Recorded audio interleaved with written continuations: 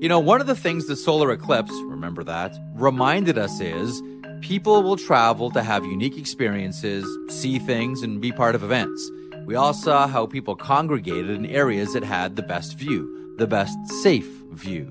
And they all had to stay somewhere, and many used Airbnb. I want to share something with you I was once told. One of the wisest things you can do when you host an Airbnb is find events in your area and let people in that community know that your place is available for out-of-towners. Many did this with the eclipse. You can do this as well. Your home could be an Airbnb. Seriously. It doesn't have to be your whole place. I mean, it could be. You'd be surprised what people are looking for when they travel. It's simple and it's really, really smart. You might want to think about it. You could be sitting on a whole new revenue stream. Concerts, sporting events, conferences. People are always on the move. Your home may be worth more than you think.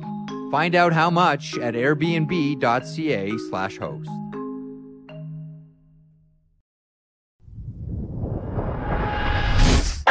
Welcome to a special edition of 32 Thoughts, the podcast, brought to you as always by the new 2024 GMC Sierra HD, Merrick alongside Friedman. This is an update on Shane Pinto, Elliott, and I guess now we know why the delay. We all thought this was Pierre Dorion and the Ottawa Senators attempting to sign Shane Pinto. Instead, we find out it looks like it was Pierre Dorion and the Ottawa Senators stepping aside to allow an investigation to take place, and now Shane Pinto has been suspended. What is the latest as best you can glean? Jeff, you have a pretty accurate assessment there. This came up in the last couple of weeks, that suddenly it became clear to everyone involved here that there was something the NHL was investigating, and it was serious enough that I believe everybody was just told to hang on, that there was going to have to be a serious conversation about what exactly the league had turned up, and everybody was in timeout phase. And I think it was around the time that Pinto was in Ottawa and then went back that I think everybody realized that this was something that the league was potentially going to step in on and put discipline on the player. So what we can definitely say now is there was a gambling investigation around Pinto, and he was not specifically being accused of gambling on the NHL. And that's the big one here, because last March, the NHL sent out a memo reminding everybody about the consequences for gambling. And it reminded all league and club personnel, including players, that wagering on any NHL game, even where legal, is absolutely prohibited, constituting conduct that is dishonorable, prejudicial to, or against the welfare of the league or the game of hockey. And it also added that the commissioner, Gary Bettman, is authorized to discipline individuals in any or all of the following respects: expulsion or suspension for a definite or indefinite period, canceling any contract that such individual may have, and or by imposing a fine. Now, the key thing here, Jeff, is that I do think if Pinto was found to be gambling on hockey, even if legally, he'd be done. But what we don't have a clear picture of is what exactly happened here. Although someone did tell me whatever it was, all they would say, and this is a good source, that it was something that concerned the NHL. What that is, I don't know, but I'll give you some examples. And again, I want to say that I don't know, but I want to give an example of something that can be punishable in other leagues. There was a player on the Tennessee Titans, an offensive lineman, who was suspended 6 games this year, eventually dropped down to 4, for placing a legal wager while he was on team property. I believe he was like in the team's dressing room or the team's facilities, and he was suspended for that. Again, I'm not saying that Pinto is guilty of the same thing, but there are things that you can do that aren't specifically gambling on NHL games that can cause a problem. And all someone would tell me here was that there was something that alarmed them and they felt they had to take action. Elliot, let me ask you about one more element in this story, and I think it's a pretty big part of this story as well. It's not the main part, but it is a part of the story, and that is Pierre Dorion, general manager of the Ottawa Senators. He's taken a lot of heat over the Shane Pinto situation.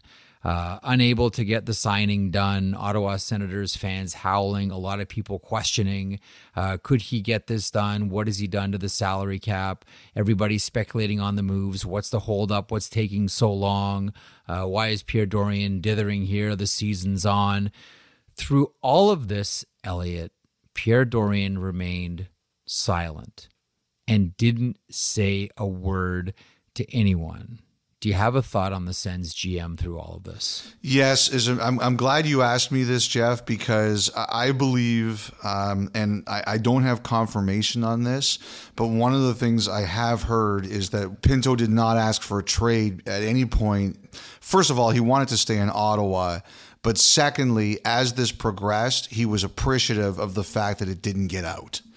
I looked into it, and I'm sure I wasn't the only reporter, and it was kept really quiet. And as a result, I think Pinto is appreciative of that. I wouldn't be surprised at all if he signs a quick contract at a lower number, a number that helps Ottawa because they won't have to do much to squeeze it in, if anything. And his thank you to them will be, you kept it quiet while this was going on, so I'm coming in to sign at a lower number. And obviously now that this news has gotten out, I think it changes people's perception of what happened at the end. For a long time, this was not a factor. Like I said, I think this only became a factor in the last couple of weeks, and as a result, it changed the dynamic to a point where Ottawa wasn't going to sign him. But I do think Pinto was appreciative that the Senators were quiet about it because, they could have really squeezed him or done a whisper campaign against him, and they did none of that. I think another important question here is, how do the Senators feel?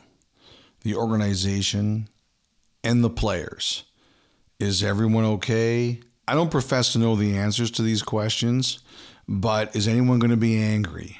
Is anyone going to say, hey, we need to move on here? I just feel that that's a question that needs to be asked in the aftermath of this situation. Now, the NHL historically has had a couple of incidents before. Babe Pratt in 1946, Billy Taylor and Don Gallagher in 1948. They were suspended for life for gambling on hockey, Taylor and Gallagher specifically.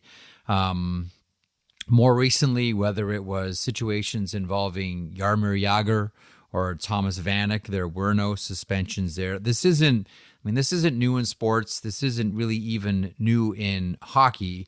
But do we know how far back this specific example goes, the Shane Pinto situation? Do we have an idea of any sort of timeline, when things happened?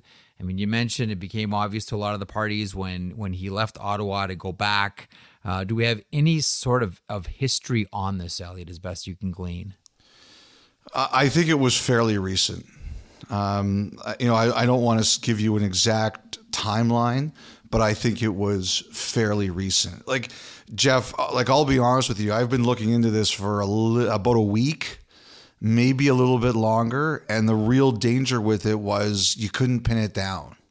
And the challenge in this story, and I think some other media members became aware of it too, is that the difficulty was figuring out exactly what was going on. And it's not the kind of thing that you can be wrong about. Like, if I'm wrong about a trade rumor or something like that, that's not good. But it's not the same thing as being wrong about a player being investigated for something and getting that incorrect. And I think that was the real challenge here, Jeff, was pinning it down. But I think this was a relatively recent phenomenon.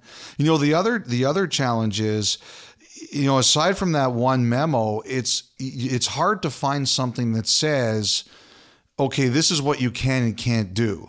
Like I had people saying to me, look, you mentioned the situation with Vanek a few years ago. I had people bring up Evander Kane to me, and they were saying, well, if he's not betting on hockey, why is he any different than these guys? And the answer is, I don't have a good answer in front of you. There's not anything that I can see that's written down that says, aside from gambling on hockey, you can't do that. But again, at least one source and kind of a second one said to me, there was just something here that they didn't like and they felt they have to stop. And, one of the things here too is gambling's all around the league right now.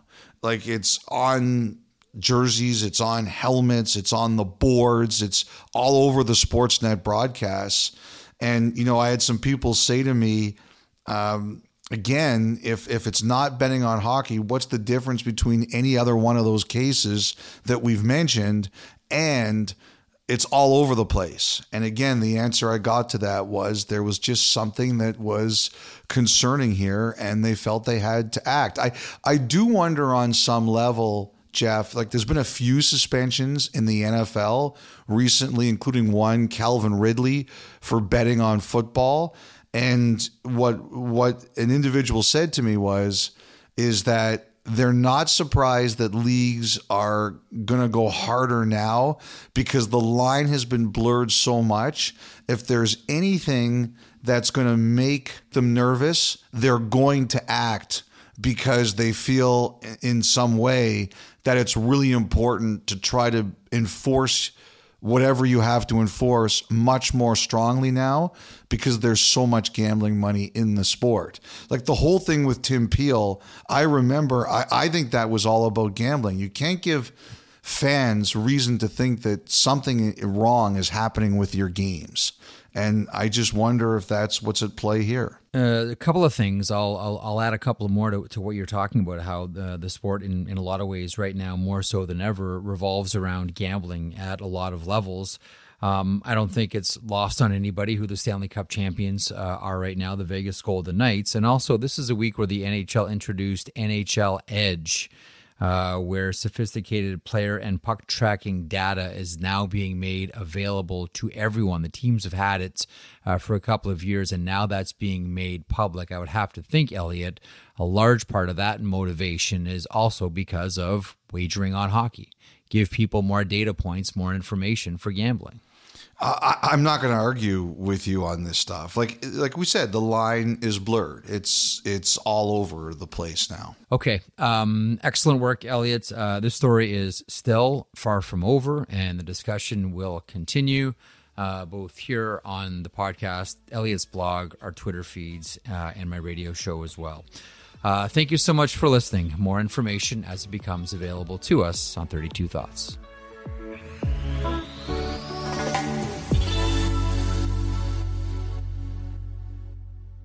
All right, a smoky break for our Thoughtline partner, Montana's Barbecue and Bar. With meats prepared and smoked in-house, it's no wonder why they're Canada's home for barbecue. Check them out, and as Elliot always says, try the ribs. Yes, their ribs are smoked in-house every day until they fall off the bone. And don't forget, Montana's has all-you-can-eat ribs every Wednesday. Head on down to Montana's Barbecue and Bar and take the all-you-can-eat rib challenge every Wednesday.